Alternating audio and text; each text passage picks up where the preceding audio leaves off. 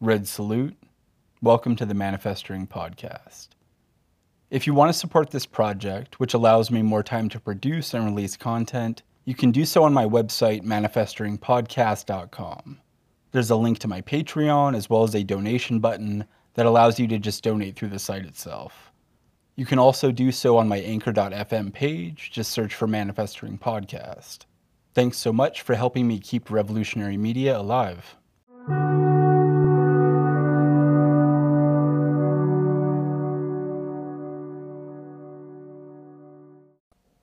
From Victory to Defeat, China's Socialist Road and Capitalist Reversal by Pao-Yu Ching.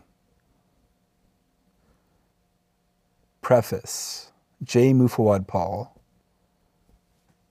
When I was approached to write a preface for this book, I was, by one of those strange coincidences that idealists believe are more significant than they actually are, rereading Rethinking Socialism, which Pao-Yu Ching co-authored with Deng-Huan Su in 1998. I had assigned selections from that extended essay in a course I was teaching and was preparing my reading notes. The request for this preface, then, came right at the moment when I was being struck with the clarity of Ching's thought in her 2017 introduction of the second edition of Rethinking Socialism, which I was only just reading. Such clarity would also be recognized by my students, the best of whom found her reframing of the question of, quote, socialist failure, unquote, as, quote, socialist defeat, unquote, refreshing, and despite only being assigned selections, avidly consumed the entire work. I assigned this text in a course about the philosophy of Marxism and post-Marxism following a constellation of philosophical works, encouraging students to engage with a work of recent radical political economy in relation to the more abstract texts they had spent weeks reading. The above anecdote might explain why a philosopher such as myself is writing an introduction to a book that is ostensibly a work of political economy. Ching's work generates categorical distinctions that demand philosophical investigation. Since my training is not in political economy but in philosophy, my appreciation of Ching's work functions according to a philosophical register. That is, I am interested in the ways in which she uses the categories of political economy to draw clear demarcations in thought so as to force important decisions in the thinking and practice of politics. As a Marxist, I am of the opinion that political economy is useful for demystifying its object of analysis with the intention of demanding revolutionary transformation. This is what Marx did, after all, when he left the realm of abstract philosophy and entered the battleground of bourgeois economic theory. The Marxist political economist ought to understand what is at stake in their work, that economic perspectives are determined by class struggle, and thus be able to establish the revolutionary standpoint. The practice of philosophy is useful insofar as it can compare differing attempts to establish such a standpoint and clarify the reasons why one position is better than another. Which is all to say that I've been drawn to Ching's work, as I have been drawn to the work of political economists such as Samir Amin, because its concern with the practice of making revolution has always rendered it clear and thus philosophically salient. Therefore, my prefatory comments will be a small philosophical intervention designed to think about this new work of Ching's according to the larger concerns of the Marxist terrain, to interpret its meaning in the context of what all intellectual labor within this terrain should be about: revolution, socialist transformation, and the road to communism. Ching's work to date. Those readers already familiar with Ching's contributions to date, and who are reading From Victory to Defeat, China's Socialist Road and Capitalist Reversal because of her past work, can skip ahead since you can probably guess what I'm about to write by way of introduction. But if you are a reader who is encountering Ching for the first time, then I feel it is necessary to introduce her main concerns, the primary object of her critical thought, so that you can appreciate this book in relation to her total project. Generally speaking, Ching's work has been about examining the defeat of socialism in the last great world historical revolution, the Chinese Revolution, unveiling the meaning of revisionism to think through the problematic of socialist transformation. By examining the line struggle in the Chinese Revolution and the eventual victory of the Liu Deng line, Qing has not only sought to establish key insights about what socialism as a process for generating communism should be, she has also revealed the ways in which the revisionism encountered in the course of such a process can be known. That is, she has rigorously exposed the meaning of both a socialist and revisionist political economy, the latter of which leads to capitalist restoration and the defeat of socialism by waving the red flag to bring down the red flag.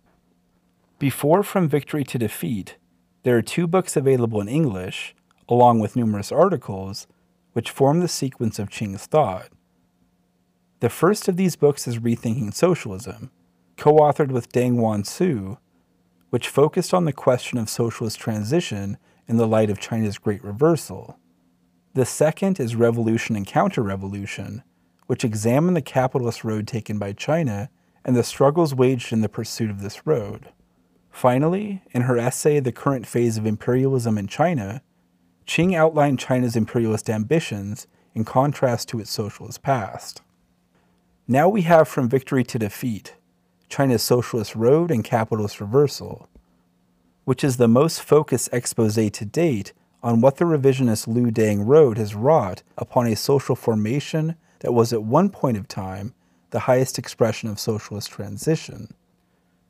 Such an exposure not only demonstrates how the path of socialist transition can be compromised and reversed, it also reveals what is at stake and teaches us what needs to be done so as to rigorously pursue communism.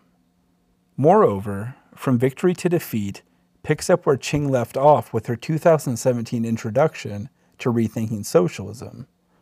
The aforementioned necessity of thinking of the capitalist reversal as the result of a, quote, defeat, unquote, rather than a, quote, failure, unquote, of socialism, the importance of rejecting Eurocentric Marxist orthodoxy regarding the, quote, failure, unquote, of socialist revolutions, i.e., the problem was that these revolutions happened in, quote, backwards, unquote, modes of productions, rather than progressing from a developed capitalism with a proper bourgeois proletariat class structure, exemplified in the work of authors such as Ellen Meiksins Wood. From Victory to Defeat, China's Socialist Road and Capitalist Reversal. As with any text, it is always important to first understand what the text is in order to assess its merits. For example, if a book intended to teach readers how to play chess did not adequately accomplish its intentions, we would say that it is not a very good book. Those defending it as excellent because it possessed a decent chapter on the history of the game would not have a very good argument regarding the book's overall worth, because the book as a whole did not fulfill what it sought to accomplish. So what is Pao Yu-Qing's From Victory to Defeat, China's Socialist Road and Capitalist Reversal? First of all, it is not a work of descriptive political economy regarding both China's socialist past and its current present, or rather, it is not simply a work of descriptive political economy. It does indeed describe the political economic orders of China from the Mao period to the present, and definitely proves the revisionist distance between the two. But this description is not primarily about description, but From Victory to Defeat is not intended to be merely such a work. Secondly, it is not merely a historiography of China from the time of Mao Zedong to Xi Jinping. That is, its intention is not to simply present us with a historical narrative. Counter to both the Western bourgeois and Chinese revisionist historical narratives of the revisionist fall from grace that Chinese socialism experienced, the decades-long capitalist road upon which the way station of Xi's government has been built. Not that constructing such an historical counter-narrative is not important, nor can we discount the fact that Qing significantly contributes to this counter-narrative with this book. But if we treated From Victory to Defeat as merely a work of revolutionary counter-history about contemporary China, we would again miss out on what it intends to be through its discussion on Chinese history. Then what is Qing's From Victory to Defeat? China's Socialist Road and Capitalist Reversal. It is a political intervention using the tools of political economy and historiography that lays out the case for the necessity of communist revolution. The frame of China's contemporary history is significant because the Chinese Revolution was the most recent world historical revolution. The current conjecture remains within its shadow, despite those Marxists who would pretend otherwise, and thus excavating the meaning of how its socialist construction was reversed is a warning of the obstacles that any potential socialist state will face. Figuring out how to establish such socialisms in the shadow cast by the Chinese Revolution, though, is an immediate necessity according to Qing. After all, she begins this book with a description of the capitalist nightmare and proclaims, in the opening paragraphs, the antinomy of, quote, socialism or barbarism, unquote, referencing both Engels and Luxemburg, which I have also argued should be the way to think the communist necessity, and neither myself nor Qing are alone in this insight. It is the thought of all communists and communist projects that seek to demarcate themselves from business as usual. Hence, from victory to defeat demarcates the pursuit of socialism from revisionism, using the tools of political economy and historiography to explicate this demarcation, and thus delineates itself from Eurocentric approaches, as well as those approaches that seek to naturalize so-called, quote, actually existing socialism, unquote. The point is to learn from the distance between the most recent world historical revolution and its reversal in order to understand how to establish socialism now and be prepared for its pitfalls. Descriptive political economy and radical historiography are tools, and tools used very well to accomplish this intervention. But the point is the intervention and the lines of demarcation it necessitates. Although there are many lessons Qing draws from the experience of the Chinese Revolution in the course of her intervention, I will examine only 3 points of interest that differentiate the socialist road from the capitalist road.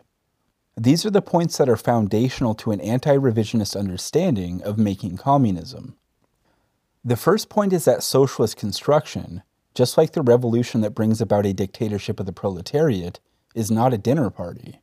Mobilizing the masses to transform all aspects of society requires a great amount of creativity and foresight, as well as scientific wherewithal, to produce the kind of economy, state, and culture that moves us towards a needs-based society.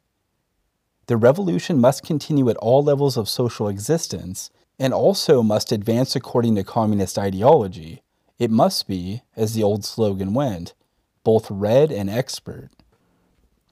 The second point is that class struggle continues under socialism, a fact that Mao originally made clear, and that Maoism has declared a universal principle, but one that Qing demonstrates is empirically correct through her examination of the rise and fall of the Chinese Revolution.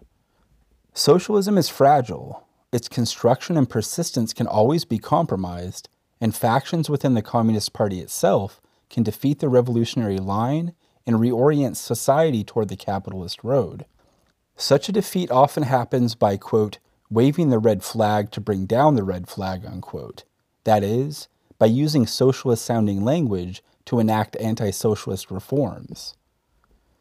This book contains snapshots of how that struggle was borne out, how socialism was constructed through this struggle, and how it was eventually defeated when the revisionists began to win this class struggle under socialism. A corollary to the second point is that socialism is not merely a word or a vague notion, but a meaningful concept. We can know what social formations are socialist, or pursuing socialism, by knowing what socialism is, just as we can know, by the same token, the meaning of its opposite. Such a conception of socialism was thoroughly worked out in Rethinking Socialism, but operates in this book as well, demonstrated by the differences between China's Mao and Deng eras.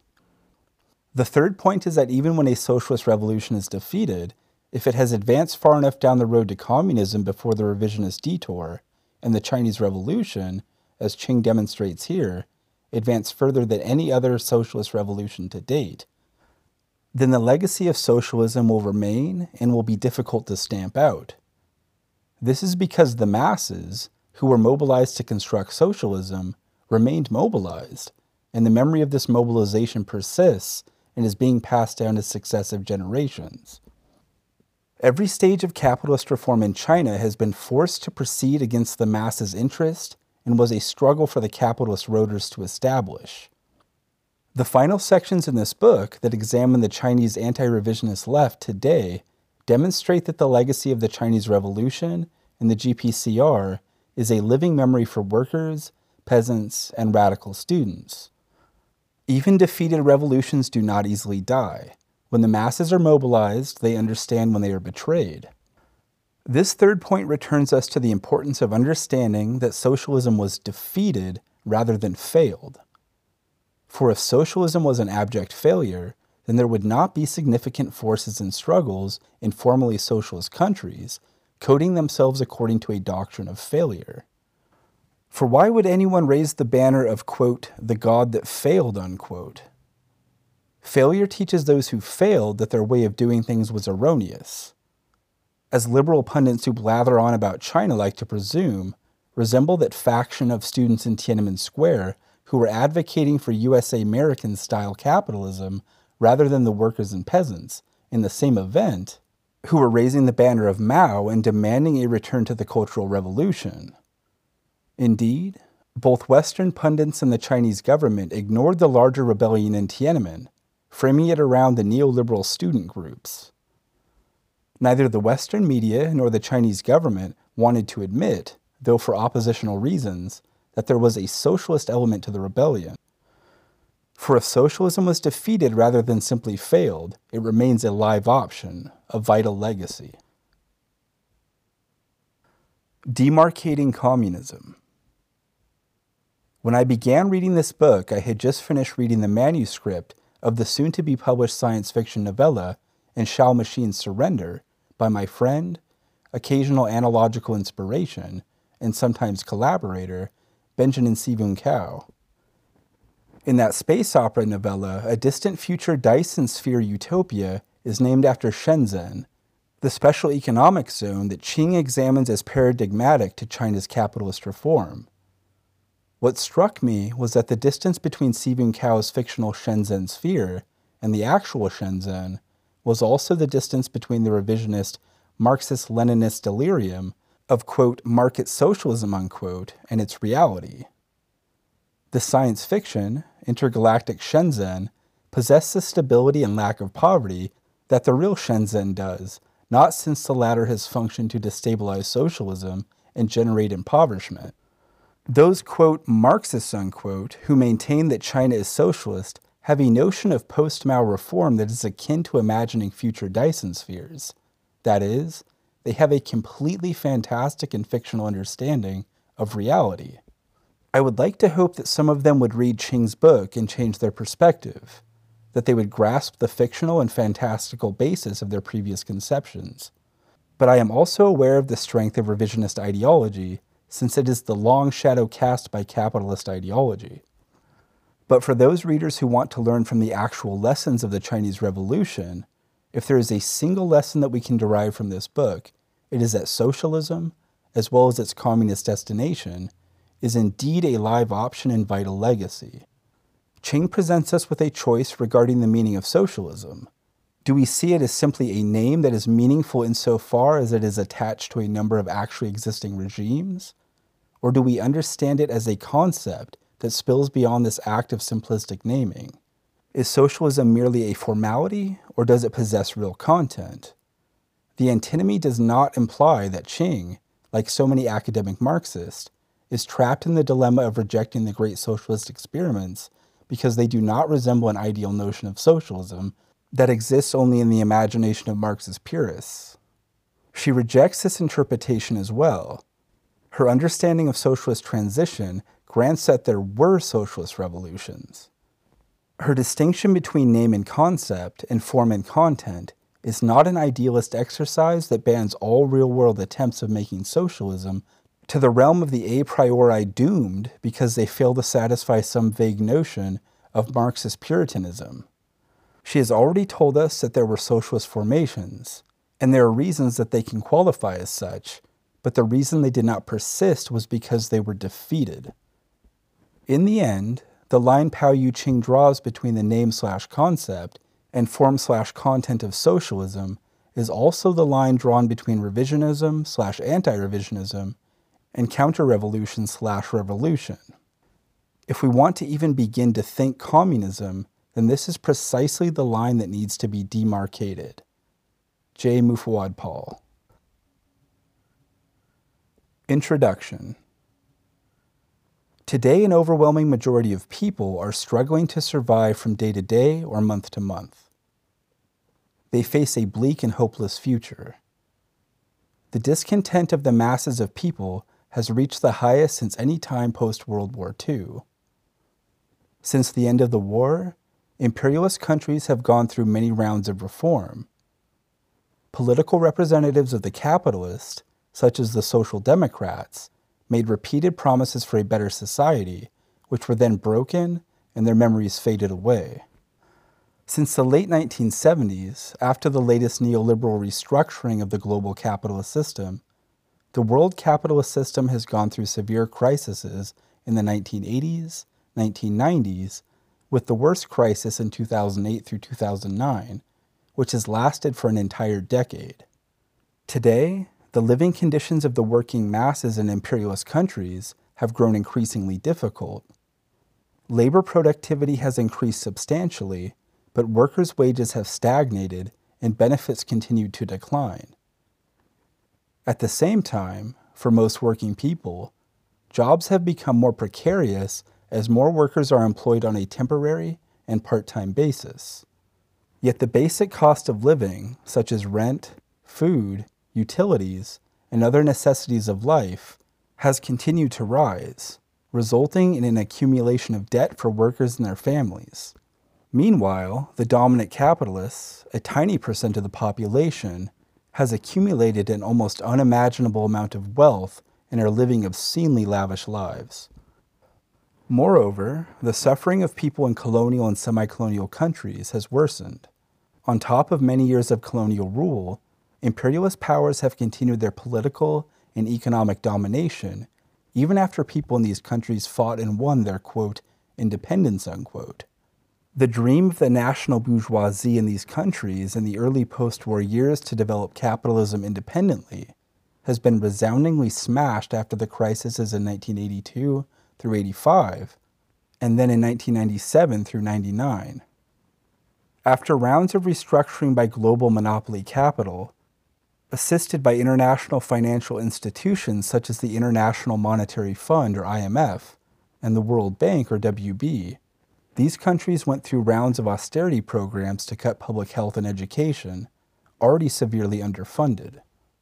The Structural Adjustment Program, or SAP, imposed by the IMF on these debt-ridden countries, demanded financial deregulation and privatization in order to facilitate the takeover of these assets by foreign capital. Labor reform programs force these countries to keep their labor market flexible, including longer working hours, lowered wages, and relaxed restrictions on other working conditions, as well as prevention of labor organizing. Even before the latest global neoliberal restructuring, colonial and semi-colonial countries had never established political or economic sovereignty. After the neoliberal restructuring, they had little choice but to accept the conditions demanded by global monopoly capital, because their hope to develop their own economies no longer existed. They have since opened their borders for imports of foreign capital and commodities, including basic food, and have joined the new global division of labor by exporting products produced by cheap labor via the global supply chain. The appetite of monopoly capital is insatiable. It must assert control over all aspects of people's lives in order to gain a, quote, competitive advantage, unquote, over its rivals. Global monopoly capital has taken further steps to deprive people in colonial and semi-colonial countries the ability to produce goods for their own consumption by imposing rules set by capitalist representatives, such as the World Trade Organization, or WTO, to protect the intellectual property rights of giant corporations. These multinational corporations from imperialist countries, such as Monsanto and others, take the seeds of crops and other plants cultivated and improved upon by many generations of peasants and genetically modify them to claim them as private property protected by the WTO's intellectual property rights. Similarly, large international pharmaceutical companies take ancient traditional medical remedies used by indigenous people and turn them into patent-protected profit-making commodities. These international corporations take what used to belong to the commons, shared by all people in their communities for thousands of years, and turn it into privately owned, monopolized profit-making commodities. The consequence has been tens and even hundreds of millions of peasants in colonial and semi-colonial countries losing their ability to use their own seeds to produce food and medicine for survival. The insatiable need for capital to expand has led to overproduction that overtills the land, overgrazes the pastures, overfishes the rivers and sea, exhausts the planet's resources, and unleashes fatal amounts of chemicals and waste into the ground, air, and water, causing critical damage to the earth and people's health. Policies carried out by the representatives of monopoly capital are destructive and brutal. The latest neoliberal restructuring swept away all the barriers for its global expansion, causing more and more people to realize that they must fight back if they do not want to be swallowed alive by ever more powerful monopoly capital. In addition to brutal political and economic oppression, there have also been seemingly endless wars. In order to maintain its hegemony, the United States has used its superior military power to impose wars on relatively defenseless nations and peoples. The destruction caused by these endless wars has gone far beyond the previous two world wars. I think we have again arrived to the point where Frederick Engels concluded, quote, "If the whole of modern society is not to perish, a revolution in the mode of production and distribution must take place," unquote. And what Luxemburg reminded us 100 years ago when she wrote, quote, "Bourgeois society stands at the crossroad, either transition to socialism or regression into barbarism," unquote. Revolutionaries heeded these warnings. They did not sit idly by waiting for capitalism to destroy them. Revolutionaries in Russia under Lenin's leadership took up arms and won the first nationwide socialist revolution. The 1917 Russian Revolution and the 1949 Chinese Revolution were the two most important historical events in the 20th century. The Cuban Revolution succeeded in 1959, and though it was smaller in scale, it had significant influence especially in Latin American countries. These heroic revolutions were all led by communist parties, the vanguard of the proletariat.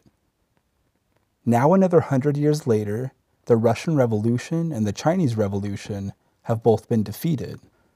The Communist Party in the USSR embarked on revisionism in 1956, and the Communist Party in China initiated capitalist reform in 1978. In 2018, 100 years after Luxemburg's warning to modern society, all of humankind is again facing total destruction. What are we to do? We have the choice of either burying our heads in the sand and accepting the verdict of leading capitalist propaganda that socialism has failed and capitalism has won, thus signaling the end of history. Or we can choose socialism over barbarism like our courageous forebears in 1917 and 1949 and many of our contemporaries today. They chose to struggle against capitalism and for socialism. The current reality could not be clearer, and the choice is entirely ours.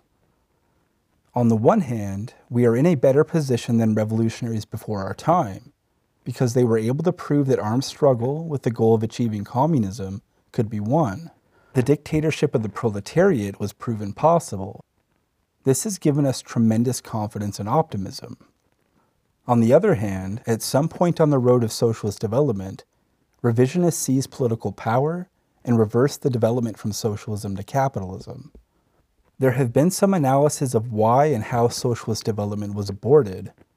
However, these explanations have not satisfied critics who think that socialism may look good on paper, but that it is incompatible with human nature.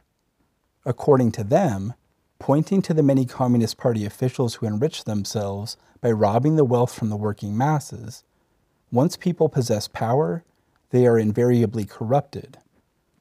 In other words, former revolutionaries turned into new exploiters and oppressors. We certainly cannot deny that corruption happened countless times in socialist countries. However, there were many more examples of powerful Communist Party members who sacrificed themselves, some with their lives, to advance the interests of the people toward their common goal of communism. The statement of, quote, power corrupts, unquote, is not a statement of truth. Human nature is not the problem behind corruption, but the abuse of power is. Although the concept of, quote, power corrupts, unquote, has had a long history among the left, in the recent years, where the anarchist movements are strong, mainly in imperialist countries, the fear of power itself has also become more prevalent. Such fear has rendered the left impotent in their struggle against the centrally organized and highly concentrated power of capital. In many left organizations in these countries, power is considered too concentrated unless it is shared equally among all of its members. The leaders, if there are any, should only be allowed to make decisions when they are based on the consensus of all members in the group. While it is true that abuses occur in organizations with only centralism without democracy, it is equally true that an organization is rendered totally powerless if no one is permitted to lead for fear of the concentration of power. The result has been that such, quote, horizontally organized, unquote, bodies cannot generate leadership to plan for the long term in their fight against powerful capital. These organizations often denigrate to the point where members engage in endless debates and only at the level of tactics. If there had not been centralism, there could not have been any socialist revolution or any socialist development. That said, centralism without democracy indeed bred abuses in former socialist countries. Therefore, the question is not, quote, how power corrupts, unquote, but, quote, how corrupting power can be checked and corrected, unquote. The reality we face today is that after 100 years, the two major and several smaller scaled attempts to build a new socialist mode of production and distribution with the goal of reaching communism were aborted. Historically, achievement in human development has always been a continuation of contributions made by successive generations. On the road of historical progression, there will always be advances and retreats. Revolutionaries in our current era need to take the progress and defeats toward the goal of communism as precious lessons learned. We are fortunate because we have not only inherited the wealth of revolutionary theory by Marx, Lenin, and Mao, we have also inherited the concrete experiences of building a socialist society in the Soviet Union from 1917 to 1956, and in China from 1949 to 1978, as well as their subsequent defeats. Such a wealth of knowledge accumulated by the lives and deaths of past revolutionaries has been passed on to us, allowing us to study and understand how they succeeded, what their accomplishments were, what challenges they faced, and how and why they were eventually defeated. In the following sections, I present an analysis of China's socialist revolution and socialist development by positing several questions and then attempting to answer them. I chose this format because, from my observation, revolutionaries in general, and Maoists in particular, have formulated these questions and are searching for answers. In this presentation, I hope to analyze the achievements of China's socialist development, as well as the difficulties and challenges the Chinese revolutionaries faced when building a new society that fundamentally changed the economic base and the superstructure.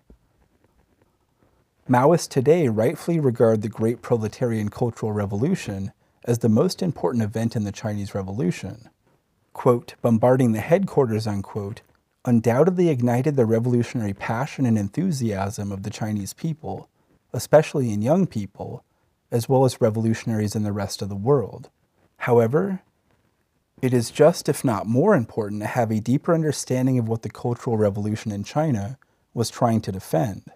Without the Cultural Revolution, the counter-revolutionaries would have been able to carry out their capitalist reversal in 1966 instead of 1978.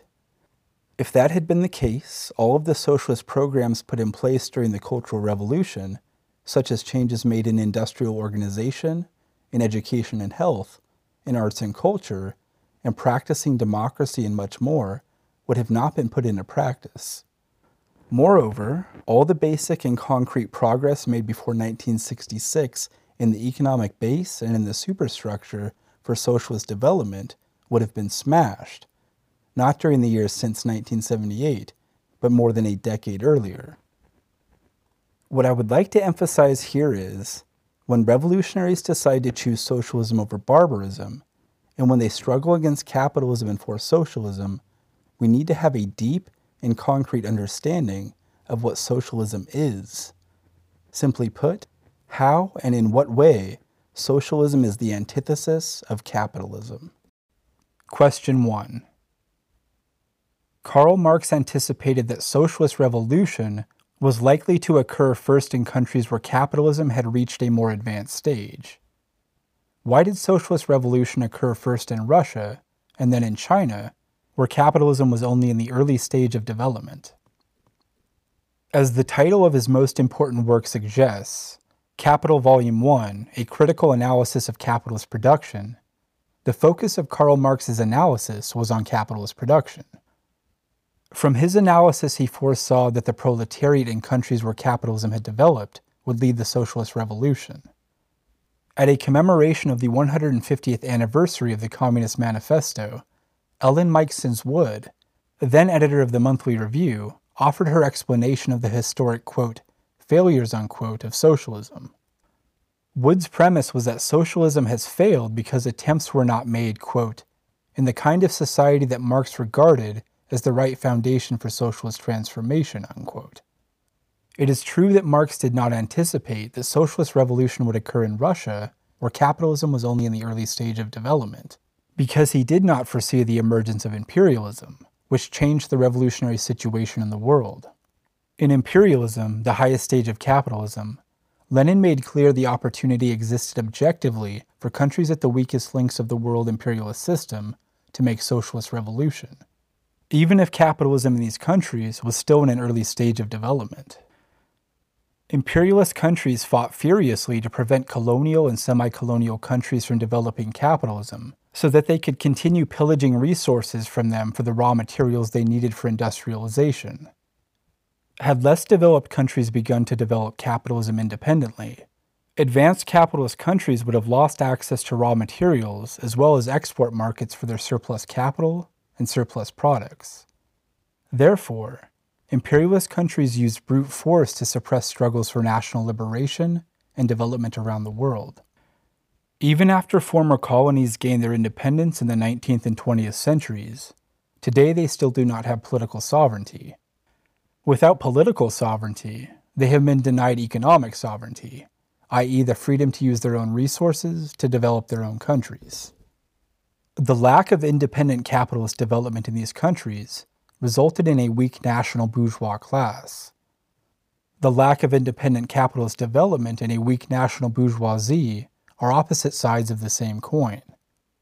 A weak national bourgeoisie means that this class is too weak to fend off the invasion of foreign capital, and so weak politically that they need the support of the domestic landowning class to rule nationally.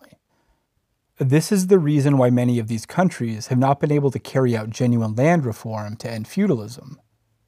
In other words, the national bourgeoisie is not strong enough to lead a democratic revolution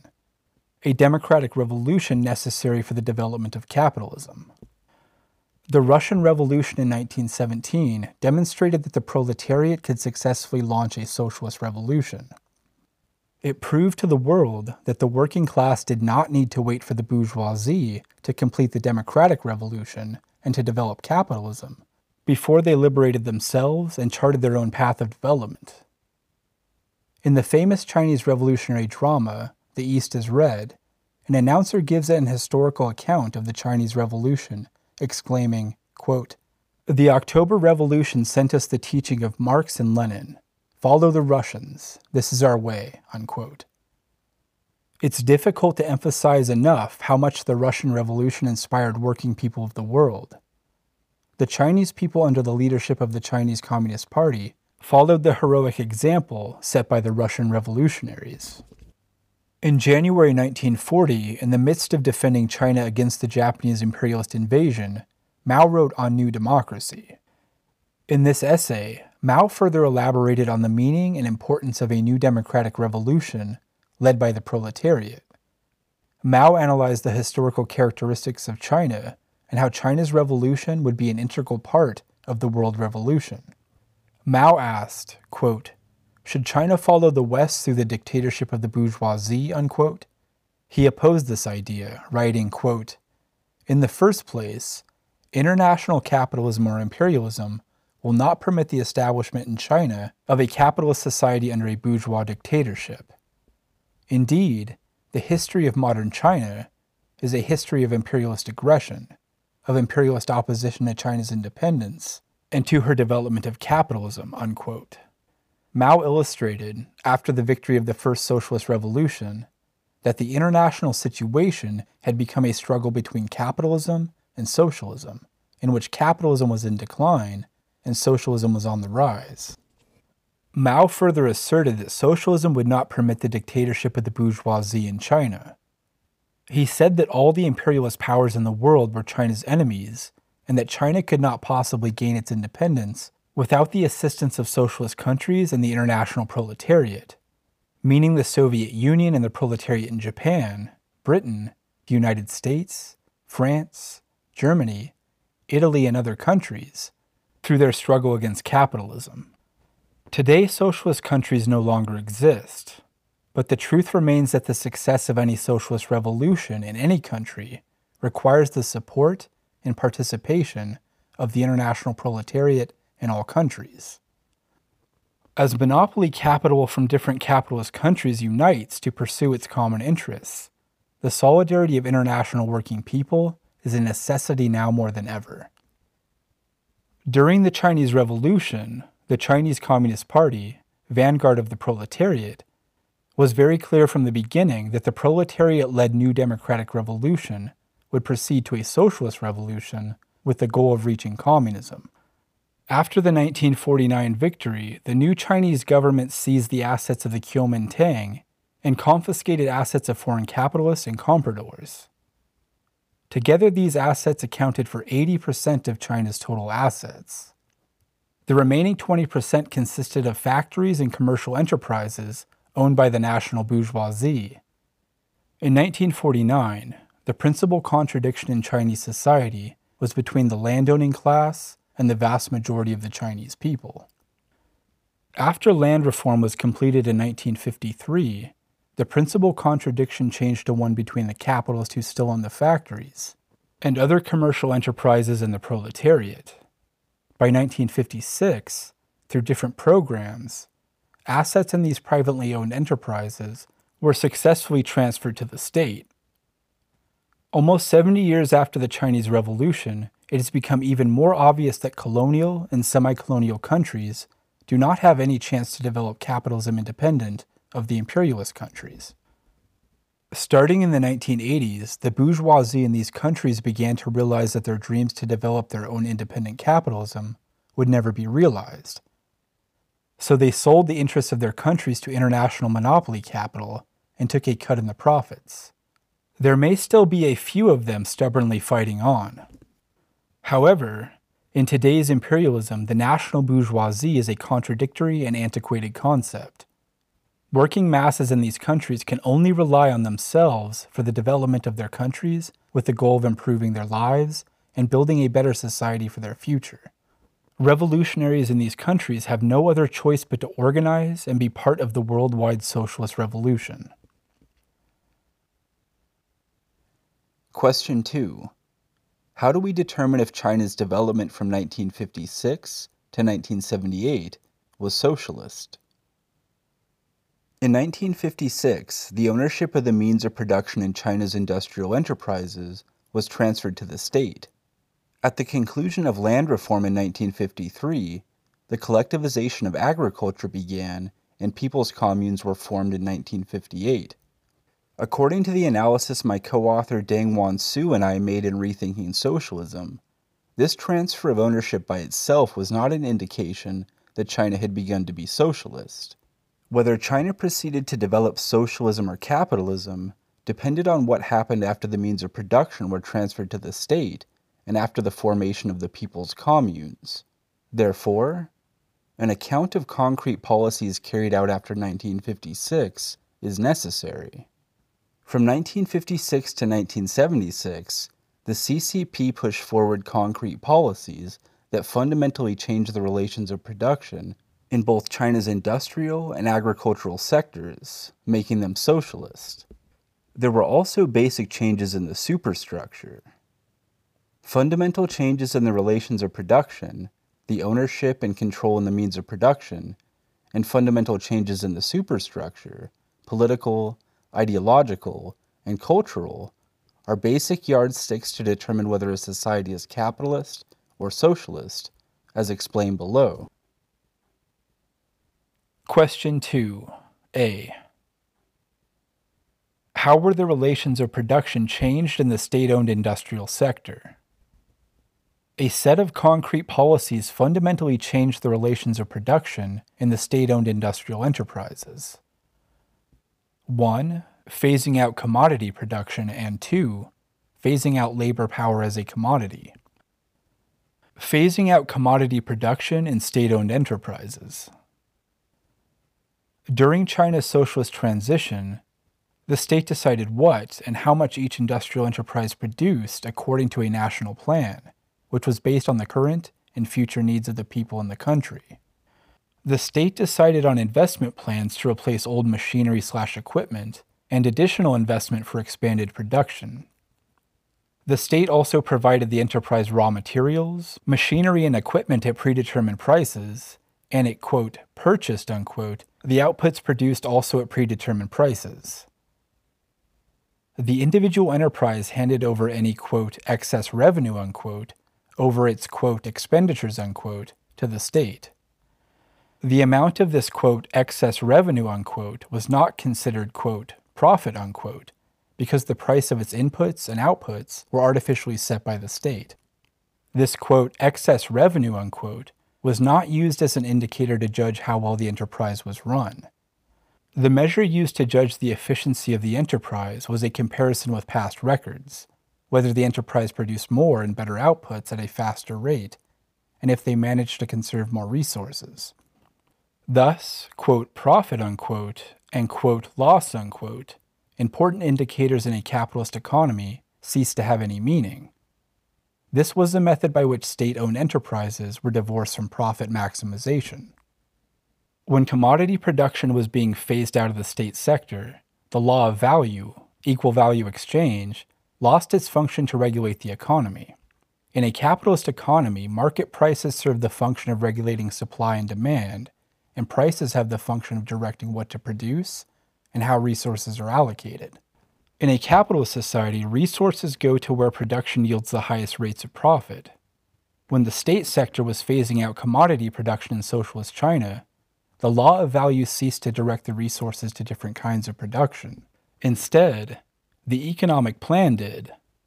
The economic plan made it possible to change the purpose of production from profit maximization to producing use value for the satisfaction of the needs of the people and the needs of the country, both current and future needs.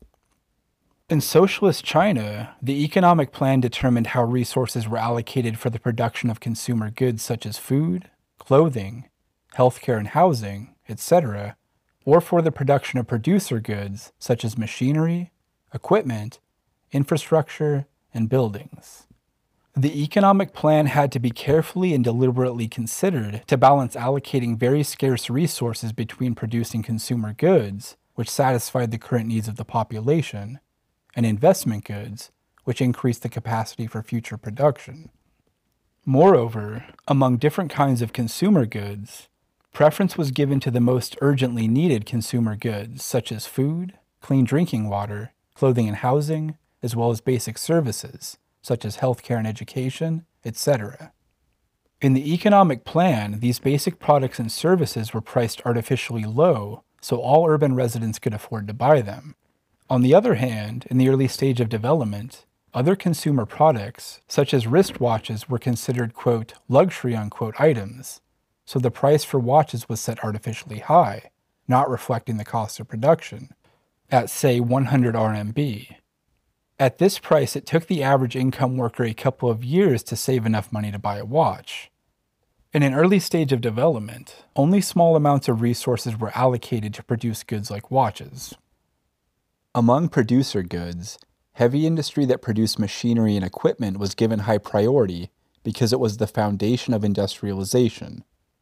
Heavy industry produced machinery for light industries such as textiles.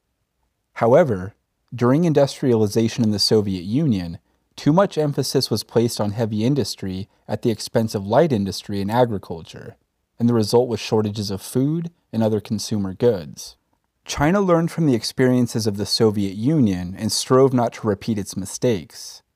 Mao wrote on the 10 major relationships in 1956 when industrialization just began. The first major relationship was the relationship between heavy industry and light industry, and between industry and agriculture. Here Mao wrote, quote, "The emphasis in our country's construction is on heavy industry. The production of means of production must be given priority," unquote. But later in the next paragraph, Mao cautioned that China should not repeat the USSR's and Eastern European countries' mistake of placing a, quote, lopsided, unquote, stress on heavy industry at the neglect of agriculture and light industry, resulting in a shortage of goods and unstable currency. He advocated for economic planning that carefully considered the balance between industry and agriculture, as well as between heavy industry and light industry. Of course, in drawing up the massive economic plan for the entire country, people made mistakes. It was a very complicated endeavor encompassing many sectors of the economy and the relationships between these sectors. However, the damage of those mistakes could be minimized if they were quickly discovered and corrected. A successful economic plan took constant adjustments and readjustments, and people became more skilled by drawing on past experiences. Capitalist propaganda relentlessly claims that relying on the blind forces of the market achieves better results compared to a carefully and consciously planned economy. This is simply untrue. Only under socialism do we move away from producing commodities for the sake of maximizing profits. When we contrast the planned economy with the capitalist market economy, we can understand the superiority of socialism. This paper explains the irrational and disastrous results of capitalist economy dictated by the blind forces of the market, where production of commodities is based on profit maximization. Even more acute in the age of imperialism, the last stage of capitalism. In more recent decades, damage done to colonial and semi-colonial country economies have become even more severe after international monopoly capital broke down all barriers and expanded to every corner of the world. After their economies were forcibly integrated into the domain where international monopoly capital dominated, they lost control over their resources. The law of value applied in this domain has taken away the people's rights to simply live. Here are some concrete examples. We see many cities in the world, even cities in poor countries, where modern high-rises and 6-lane highways exist side by side with urban slums occupied by homeless people living in deplorable conditions. These countries often lack the resources to build the most essential infrastructure, such as water purifying plants, because their first priority is to use a large percentage of its income to pay the interest on debts they owe to foreign banks and international financial institutions. Moreover, in the era of neoliberalism, these countries have been forced to agree to dismantle any barriers to foreign investment. Some of the very first foreign investments that rushed in were often large soda pop companies such as Coca-Cola and Pepsi-Cola, because the amount of investment to build bottling plants is very low, while the profits are very high. These giant US soda pop companies simply bottle sugar water with their secret formula, protected by WTO patent rights, and wait for the profits to roll in. The poor who cannot afford to buy soda or bottled water have to drink contaminated water and suffer many waterborne diseases, because their governments don't have the funds to build water treatment plants. Is the market mechanism really a rational way to allocate a country's resources when people are being denied clean water while large multinationals are reaping high profits? Wouldn't people have been better off if their economy had been planned and building water treatment plants was given top priority? There are many examples to show that relying on the market forces has produced detrimental results for people in colonial and semi-colonial countries suffering from high unemployment and low income. Their rulers have surrendered to the power of global monopoly capital and bought the lie that in today's globalized world, a country can find its niche in the international market based on its comparative advantages and then just export commodities to become prosperous. The result is that many countries produce similar products, and the export prices of these products plummet. One example is when the global market was flooded a few years ago with exported watches, with China in the lead. Prices of watches became ridiculously low. Once someone in the United States showed me his watch collection, 100 watches of different styles and colors displayed in a very large fancy case. He proudly boasted that his collection did not cost him very much. Middle-income people in imperialist countries who are not rich enough to own a fleet of expensive cars or a fancy big house can now afford a collection of watches. A watch collection is a clear case of commodity fetish, where the watch as a commodity is completely divorced from its use value, which is to tell time. This clear case demonstrates how the allocation of resources is distorted in imperialism. When following international market forces, too many colonial and semi-colonial countries overallocate their resources to produce commodities for export, so that people in imperialist countries can collect them at a low cost to satisfy their fetishes, and underallocate resources to produce goods that their people urgently need, such as food, clean water, basic health, education, and housing. Moreover, the market is irrational when it comes to critical decisions about new investment and technological change. A business in a capitalist economy must constantly expand in order to maintain or increase its market share. If a business fails to do so and its market share shrinks, at some point it has to declare bankruptcy. Therefore, constant expansion is a necessity in the world of business under capitalism. Expanding a business means constantly developing new products, adopting new technology, and investing in new production plants. The result is often that factories are abandoned while they are still in good condition and could be used to produce useful products. Capitalist propaganda has us believe that constant and mindless phasing out and discarding of old products, old technology, and old plants at the speed required by the market is a sign of progress. Actually, the exact opposite is true. Only when we as humans take control of our own destinies can we rationally and consciously make decisions about when to replace old plants with new ones by weighing the usefulness of the old plant, the resources needed to produce new plants, and the consequences to the environment when shutting down the old ones. Here is a concrete example of how a real business, Intel, a major high-tech firm that makes computer chips, under capitalism makes decisions about when to invest in plants to make new products. In 1980, Intel launched a new facility in Rio Rancho, New Mexico, to produce the new Pentium 5 chip. Intel president Andy Grove revealed they were already working on several newer generations of chips to replace the Pentium 5.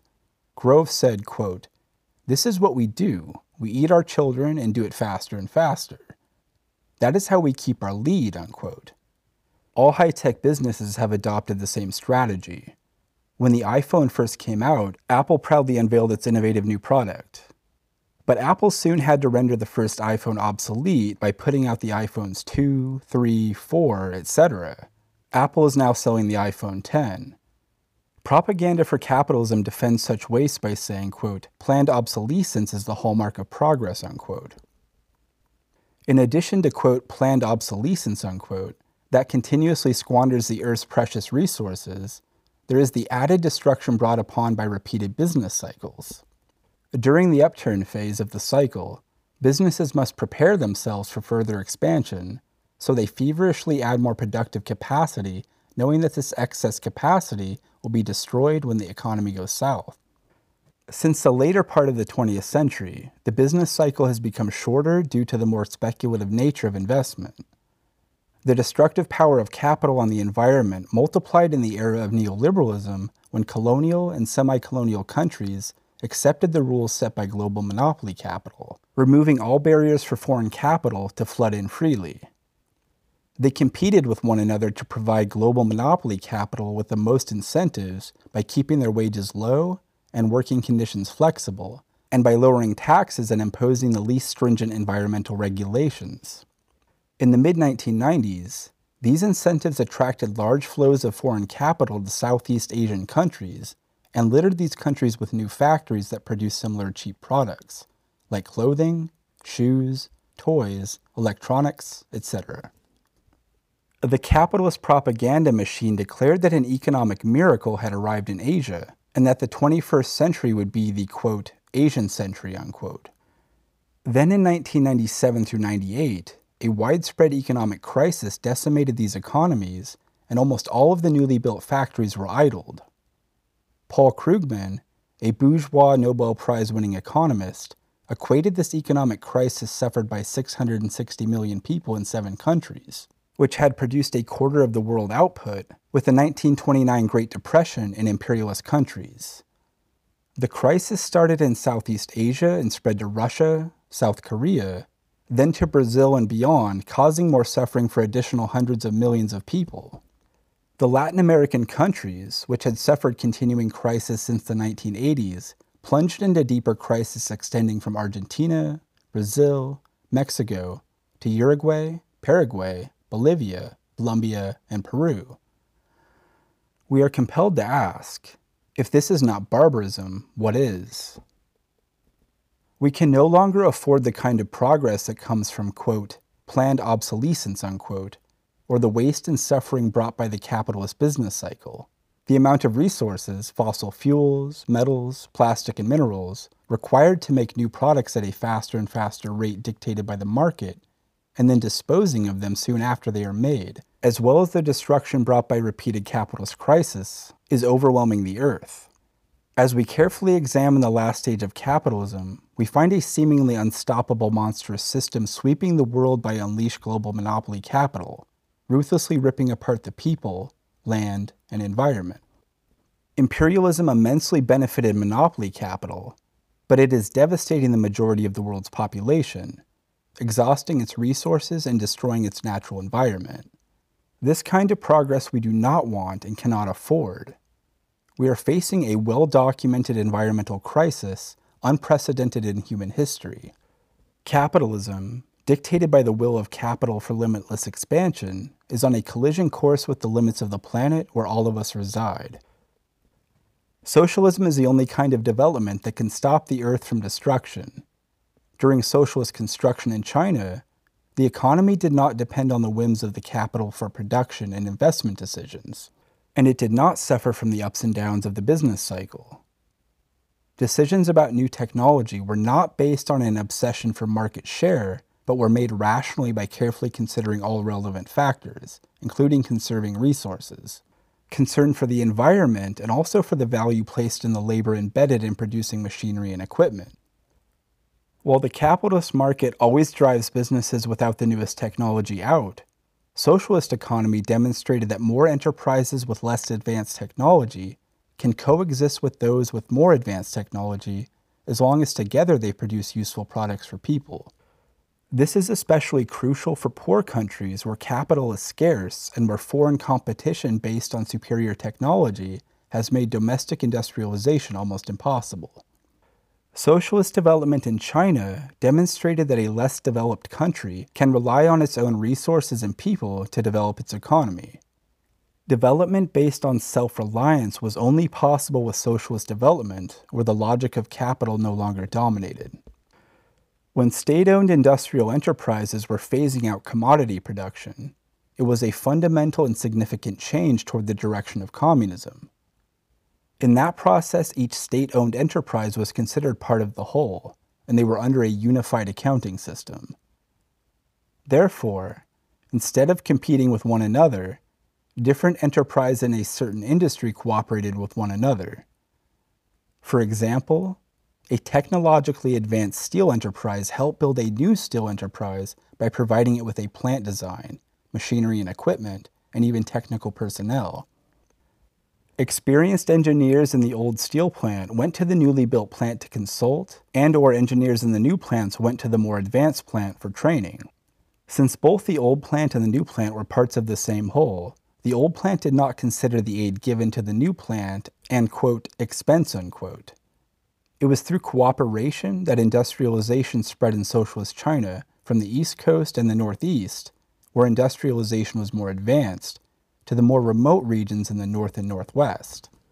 There was actually a catchy phrase to describe this phenomenon, quote, an old hen laying eggs all over the place, unquote, meaning, in this example, that an older steel plant gave birth to dozens of new steel plants. It demonstrated that cooperation was far superior to competition. Phasing out labor power as a commodity. During China's socialist construction, labor power was in the process of being phased out as a commodity, something that could be bought and sold. This is an equally important characteristic of socialism that is fundamentally different from capitalism. The state established an 8-grade wage scale that it applied nationwide to all workers in state-owned enterprises. The wage scale was based on workers' skills and years of service, with some adjustments for cost of living differences in different parts of the country.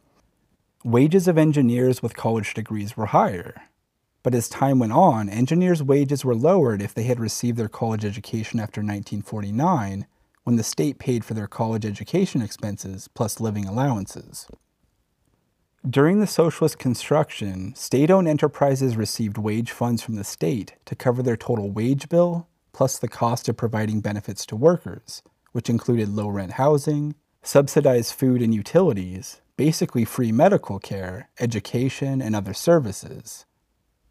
The transfer of wage funds from the state to workers via the enterprises removed the responsibility of cadres, in China, referred to as, quote, ganbu, unquote, literally translated as, quote, backbone personnel, unquote, in charge of the enterprises, to meet wage and benefit payments from the enterprise revenues. Managers in capitalist countries often lay off workers, reduce work hours, or cut worker benefits when the enterprise they manage fails to meet profit targets. Ganbu and state-owned enterprises had no such authority, because the state guaranteed workers jobs by transferring the wage fund to cover wages and benefits. Transferring the wage fund directly from the state to the workers via the enterprise was the only way to guarantee permanent employment and the amount of wages and benefits workers received. It is important to look at the completely different perspective on workers' wages and benefits in a capitalist society versus a socialist society. In a capitalist society, the goal of production is to maximize profits. Profit in a capitalist enterprise is dependent on the surplus value extracted from the workers, so, therefore, the entire industrial organization is set up for production to run, quote, efficiently, unquote, to increase workers' surplus value. Higher wages and better benefits logically reduce the surplus value and serve as drags on profits, so they need to be kept as low as possible. On the other hand, in a socialist society, one of the most important goals of production is to improve people's material lives. Higher wages and better benefits are the very reasons to fulfill the purpose of production. In state-owned factories, in addition to managing matters related to production, the cadres or ganbu, in charge of different departments, also had the responsibility to oversee many aspects of workers' lives, including food, housing, utilities, nurseries and schools, from kindergarten sometimes all the way to high school, as well as recreation and organizing political study. Ganbu even served as a counselor/social workers to resolve issues among family members and/or co-workers. In other words, Ganbu paid great attention to all the aspects of workers' lives. If a Ganbu neglected this part of their responsibility or failed to handle these matters fairly, they would be criticized. Whether labor power is or is not a commodity is of critical importance. Marx spent the first volume of Capital explaining how the capitalist extracts surplus value from workers in the process of production. He analyzed how surplus value was realized into profits when the product was sold. Marx explained how, unlike feudal society, exploitation takes place in capitalist society during the process of production, where the capitalist buys labor power as a commodity. Therefore, we can only end exploitation by ending the buying and selling of labor power as a commodity. Whether labor power is or is not a commodity necessarily dictates how the laborer is treated. In a capitalist society, when labor power is a commodity, the laborer can be hired and fired at any time. As far as the capitalist is concerned, his only interest is to buy the labor power when needed and to stop buying it when there is no longer the need. The capitalist has no concern for the laborer. In contrast, in socialist China, a worker was guaranteed a job and livelihood, including retirement and medical care. In socialist society where labor power ceased to be a commodity, laborers were treated as the creators of wealth, both for the factory and for the whole society. This was the most important reason why workers were so highly respected in socialist China. Nowhere in the world during any historical period were workers ever accorded such respect and dignity. Moreover, when labor power ceased to be a commodity, the relationship between workers and machines changed fundamentally.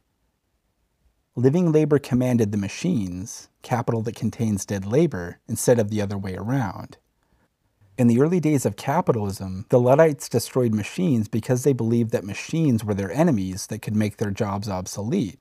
On capitalist assembly lines, production workers cheer when the line breaks down. During socialist construction in China, machines were not treated as the enemy. Workers treated machines as valuable tools that helped them in production.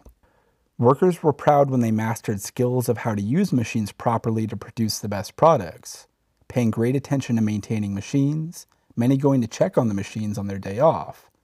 Workers lived in industrial complexes within walking distance of the factories. Even though China's development between 1956 and 1978 was socialist, contradictions continued to exist within the industrial sector, as well as between the economic base and the superstructure. When we say the state-owned industries were phasing out commodity production and phasing out labor power as a commodity, it did not mean the process of phasing out was completed. Actually, the process to phase out commodity production and labor power as a commodity takes a very long time. Even so, within a short period of 2 decades, from 1956 to 1978, we began to see how a socialist society operated qualitatively differently from a capitalist society.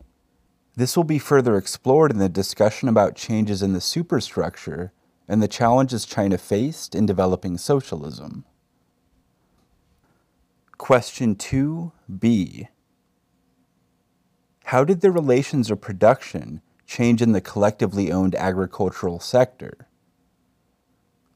Toward the end of land reform, 2 opposing views existed within the Chinese Communist Party on how to develop China's agriculture. The debate between these opposing views reflected the fundamental differences between Mao Zedong and Liu Shaoqi, and later Deng Xiaoping, on issues regarding how to develop a socialist economy. When the means of production in the industrial sector were transferred from the private sector to the state, members of the Chinese Communist Party were basically in agreement, even though some members, basically Liu and his followers, thought the transfer should have proceeded more slowly. However, when it came to the development of the agricultural sector, the difference between Mao and Liu was sharp and substantive. As far as Liu was concerned, after land reform and the transfer of the means of production in the industrial sector to the state, the principal contradiction in China was between the, quote, advanced social system, unquote, meaning the relations of production, and the, quote, backward social productive forces, unquote, as clearly expressed in the resolution of the 8th National Congress of the CCP in 1956. Therefore, according to Liu, and later Deng, the main task of the CCP was to devote itself to the development of the productive forces. Mao, on the other hand, believed that the social system, the relations of production in the superstructure, was far from being advanced, and that contradictions still existed within the economic base, as well as between the economic base and the superstructure. These philosophical differences between Mao and Liu caused them to view China's socialist development from entirely different perspectives. Mao was a firm believer in Marxist dialectical materialism. He saw that in the contradiction between the productive forces and the relations of production, the productive forces are the principal aspect. In the contradiction between theory and practice, practice is the principal aspect. In the contradiction between the economic base and the superstructure, the economic base is the principal aspect. However, Mao also believed that under certain conditions, such aspects as the relations of production, theory, and superstructure could come to the fore to play the principal and decisive role. Mao explained that when people regard these respective positions, productive forces versus relations of production, theory versus practice, and economic base versus superstructure, as fixed instead of changeable in their respective positions, they hold a mechanical materialist point of view, not a dialectical materialist one. The mechanical materialists believe that under no circumstances could the relations of production, theory, or superstructure become the dominant aspect of the contradiction. Mao did not hold the mechanical materialist point of view. He believed that under certain conditions the productive forces and relations of production could exchange places, and the relations of production could play the dominant role in making change.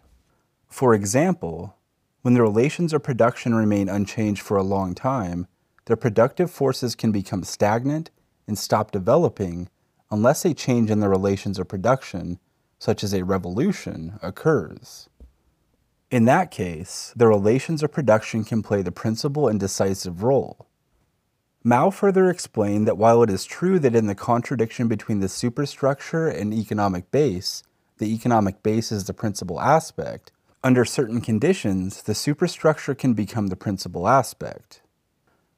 During a revolution, the relations of production are changed by people actively engaged in class struggle, political, ideological, and cultural struggle in the sphere of the superstructure, which can play the leading role in changing the relations of production.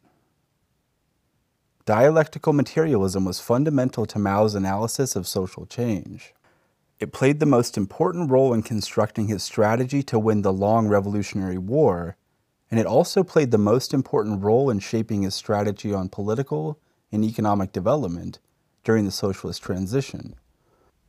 In order for feudal ideology to lose its influence, its material base of feudal land tenure had to be destroyed. However, even when land reform ended the feudal land tenure system, Mao saw that feudal ideology had staying power. If left unchallenged, it could easily lodge itself in the new economic base. Therefore, without careful ideological work to get rid of feudal ideology, it could prevent the new economic base from taking root.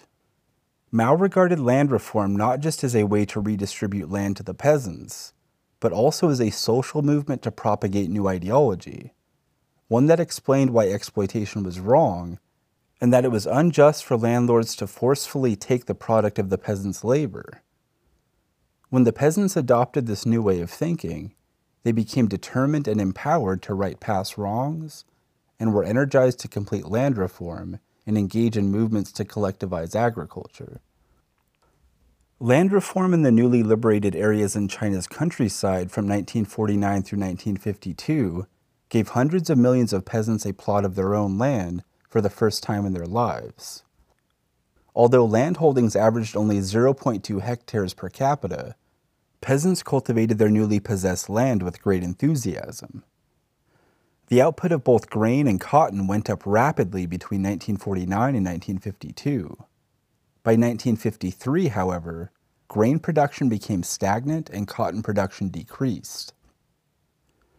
After 100 years of destruction from wars and landlord neglect, China's natural environment for agriculture was very fragile, and arable land was scarce and infertile. Agricultural infrastructure such as irrigation was in total ruin. Before liberation, natural disasters such as drought and flood were widespread, and famine was a common occurrence. After land reform was completed in 1953, in addition to owning very small plots of poor quality land, the majority of peasants, more than 300 million, owned very few productive tools. Among the poor and lower middle peasant households, 60 to 70% of China's peasantry, many did not even own a plow, let alone other farm tools or draft animals. Without farm tools, enthusiasm alone could not continue to increase production.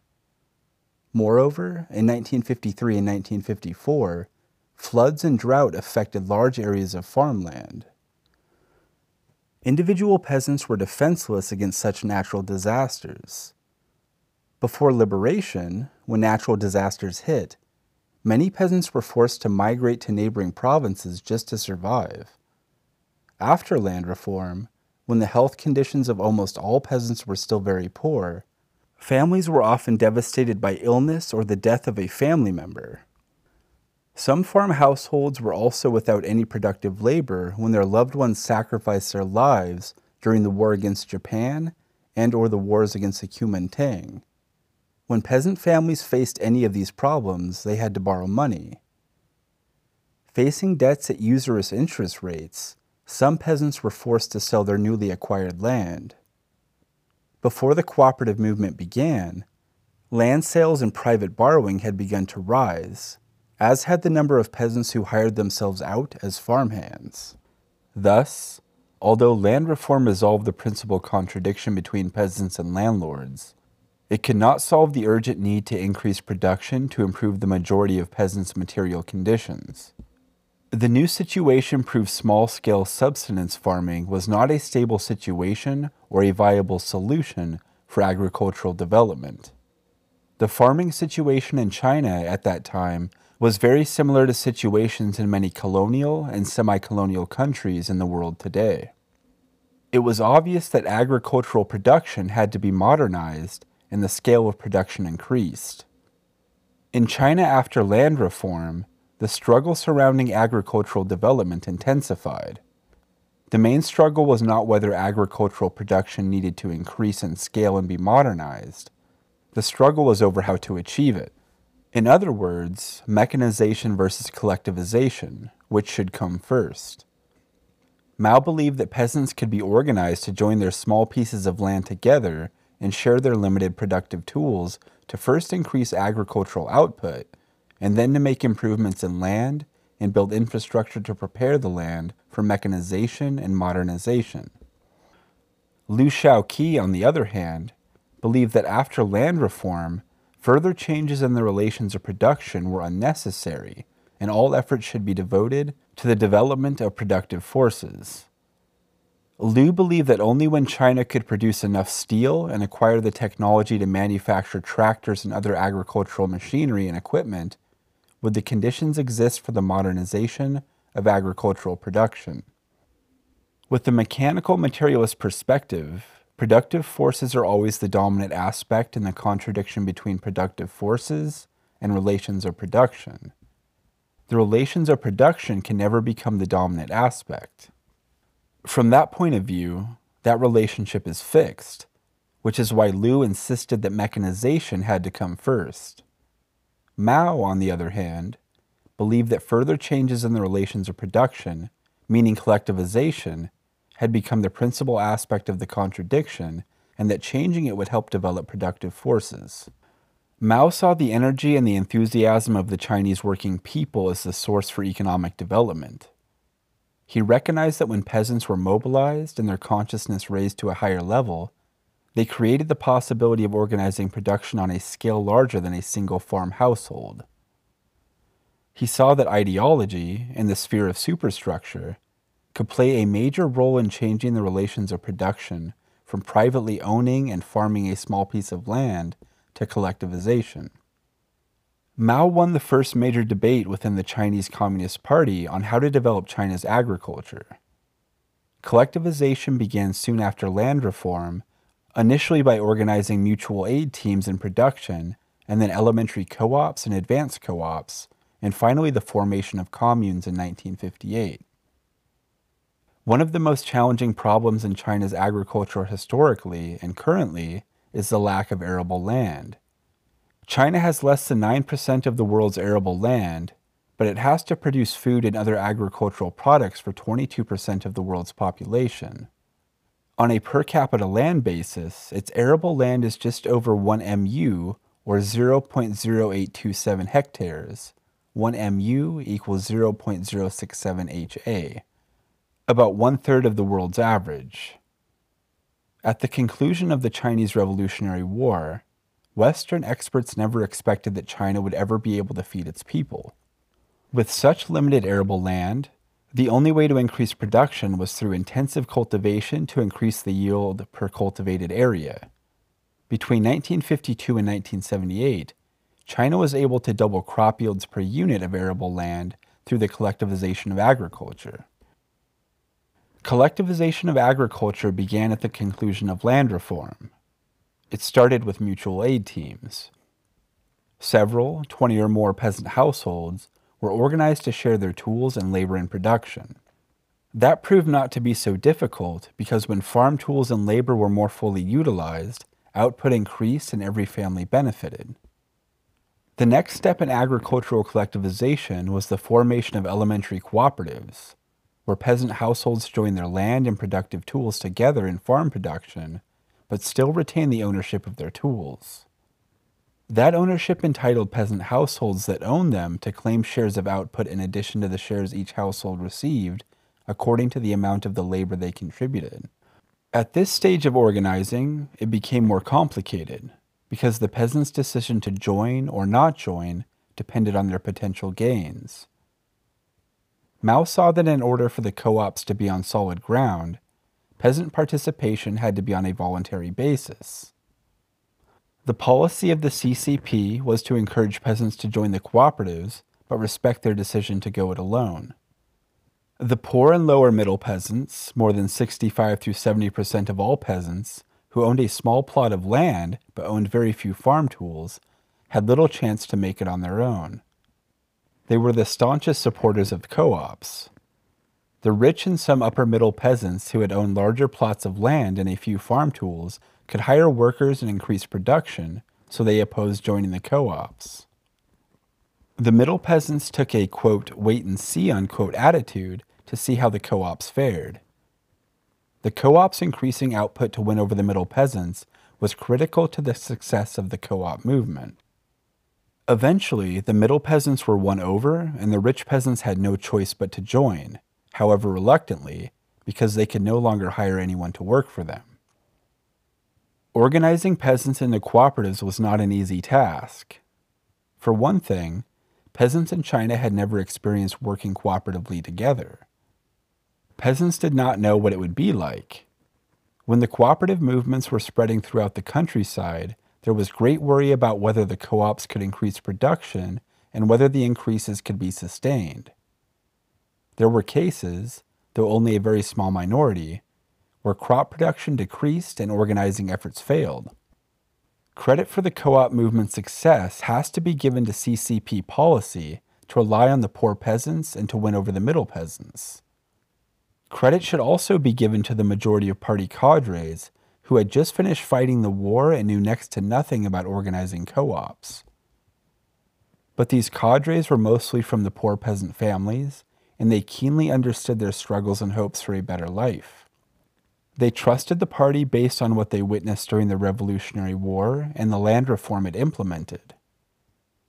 They worked tirelessly and wholeheartedly to support the party and successfully completed the collectivization of agriculture. After the elementary co-ops, the next step was the formation of advanced co-ops. As William Hinton, well-known author of many books and articles about China's land reform and collectivization, pointed out in Shen Fan, when production began to increase after the formation of the elementary co-ops, it became obvious that most of the increases were due to more intensive labor rather than the use of farm tools and implements. The majority of team members began to resent the fact that the tool owners continued to draw larger amounts of the co-op's rising income. The issue of how much in dividends should be paid to the owners of productive tools became more complex and divisive. The solution was to move forward to advanced cooperatives, where the co-ops bought the productive tools from their owners with a one-time payment according to negotiated prices. This was how co-ops progressed from elementary level to advanced level. As their incomes increased, the advanced cooperatives were able to buy more farm equipment with funds accumulated from their rising income. From that point on in China's countryside, income was distributed only according to the amount of labor each farm worker contributed. Farm tools, or capital, ceased to claim a share of the total income. The collectivization of agriculture was completed in 1958 with the formation of the communes. The communes had a three-tier ownership system: communes, production brigades, and production teams. In 1962, production teams consisted of 15 to 30 farm households averaging 24.9 families. Production brigades, the size of a village, averaged 7.9 production teams. Communes, the size of a county, averaged 9.4 production brigades. Each commune administered agricultural and later industrial production, commerce, education, social welfare, and self-defense with its own militia. The communes also managed their own finances and were responsible for collecting and paying taxes to the state, an accumulation fund for investment, seeds, new farm tools, and/or building infrastructure, and a welfare fund, medical care, education, care for the elderly and the needy, for all commune members. As the productive forces developed, communes used their accumulation funds to build large-scale irrigation and drainage systems, roads, hospitals, and purchase large agricultural instruments. By the late 1960s, rural industrialization began and communes also owned factories. Production brigades built and owned factories, large agricultural machinery, milling stations, animal/poultry farms, sewing stations, and other facilities. Brigade members shared the use of these facilities. Production teams owned land and small agricultural instruments. Each team functioned as a basic accounting unit. Team members elected their team leader, who was in charge of production and distribution, but continued to do farm work with the other team members. After paying taxes to the state via the commune, they made payments to the commune for the accumulation and welfare funds.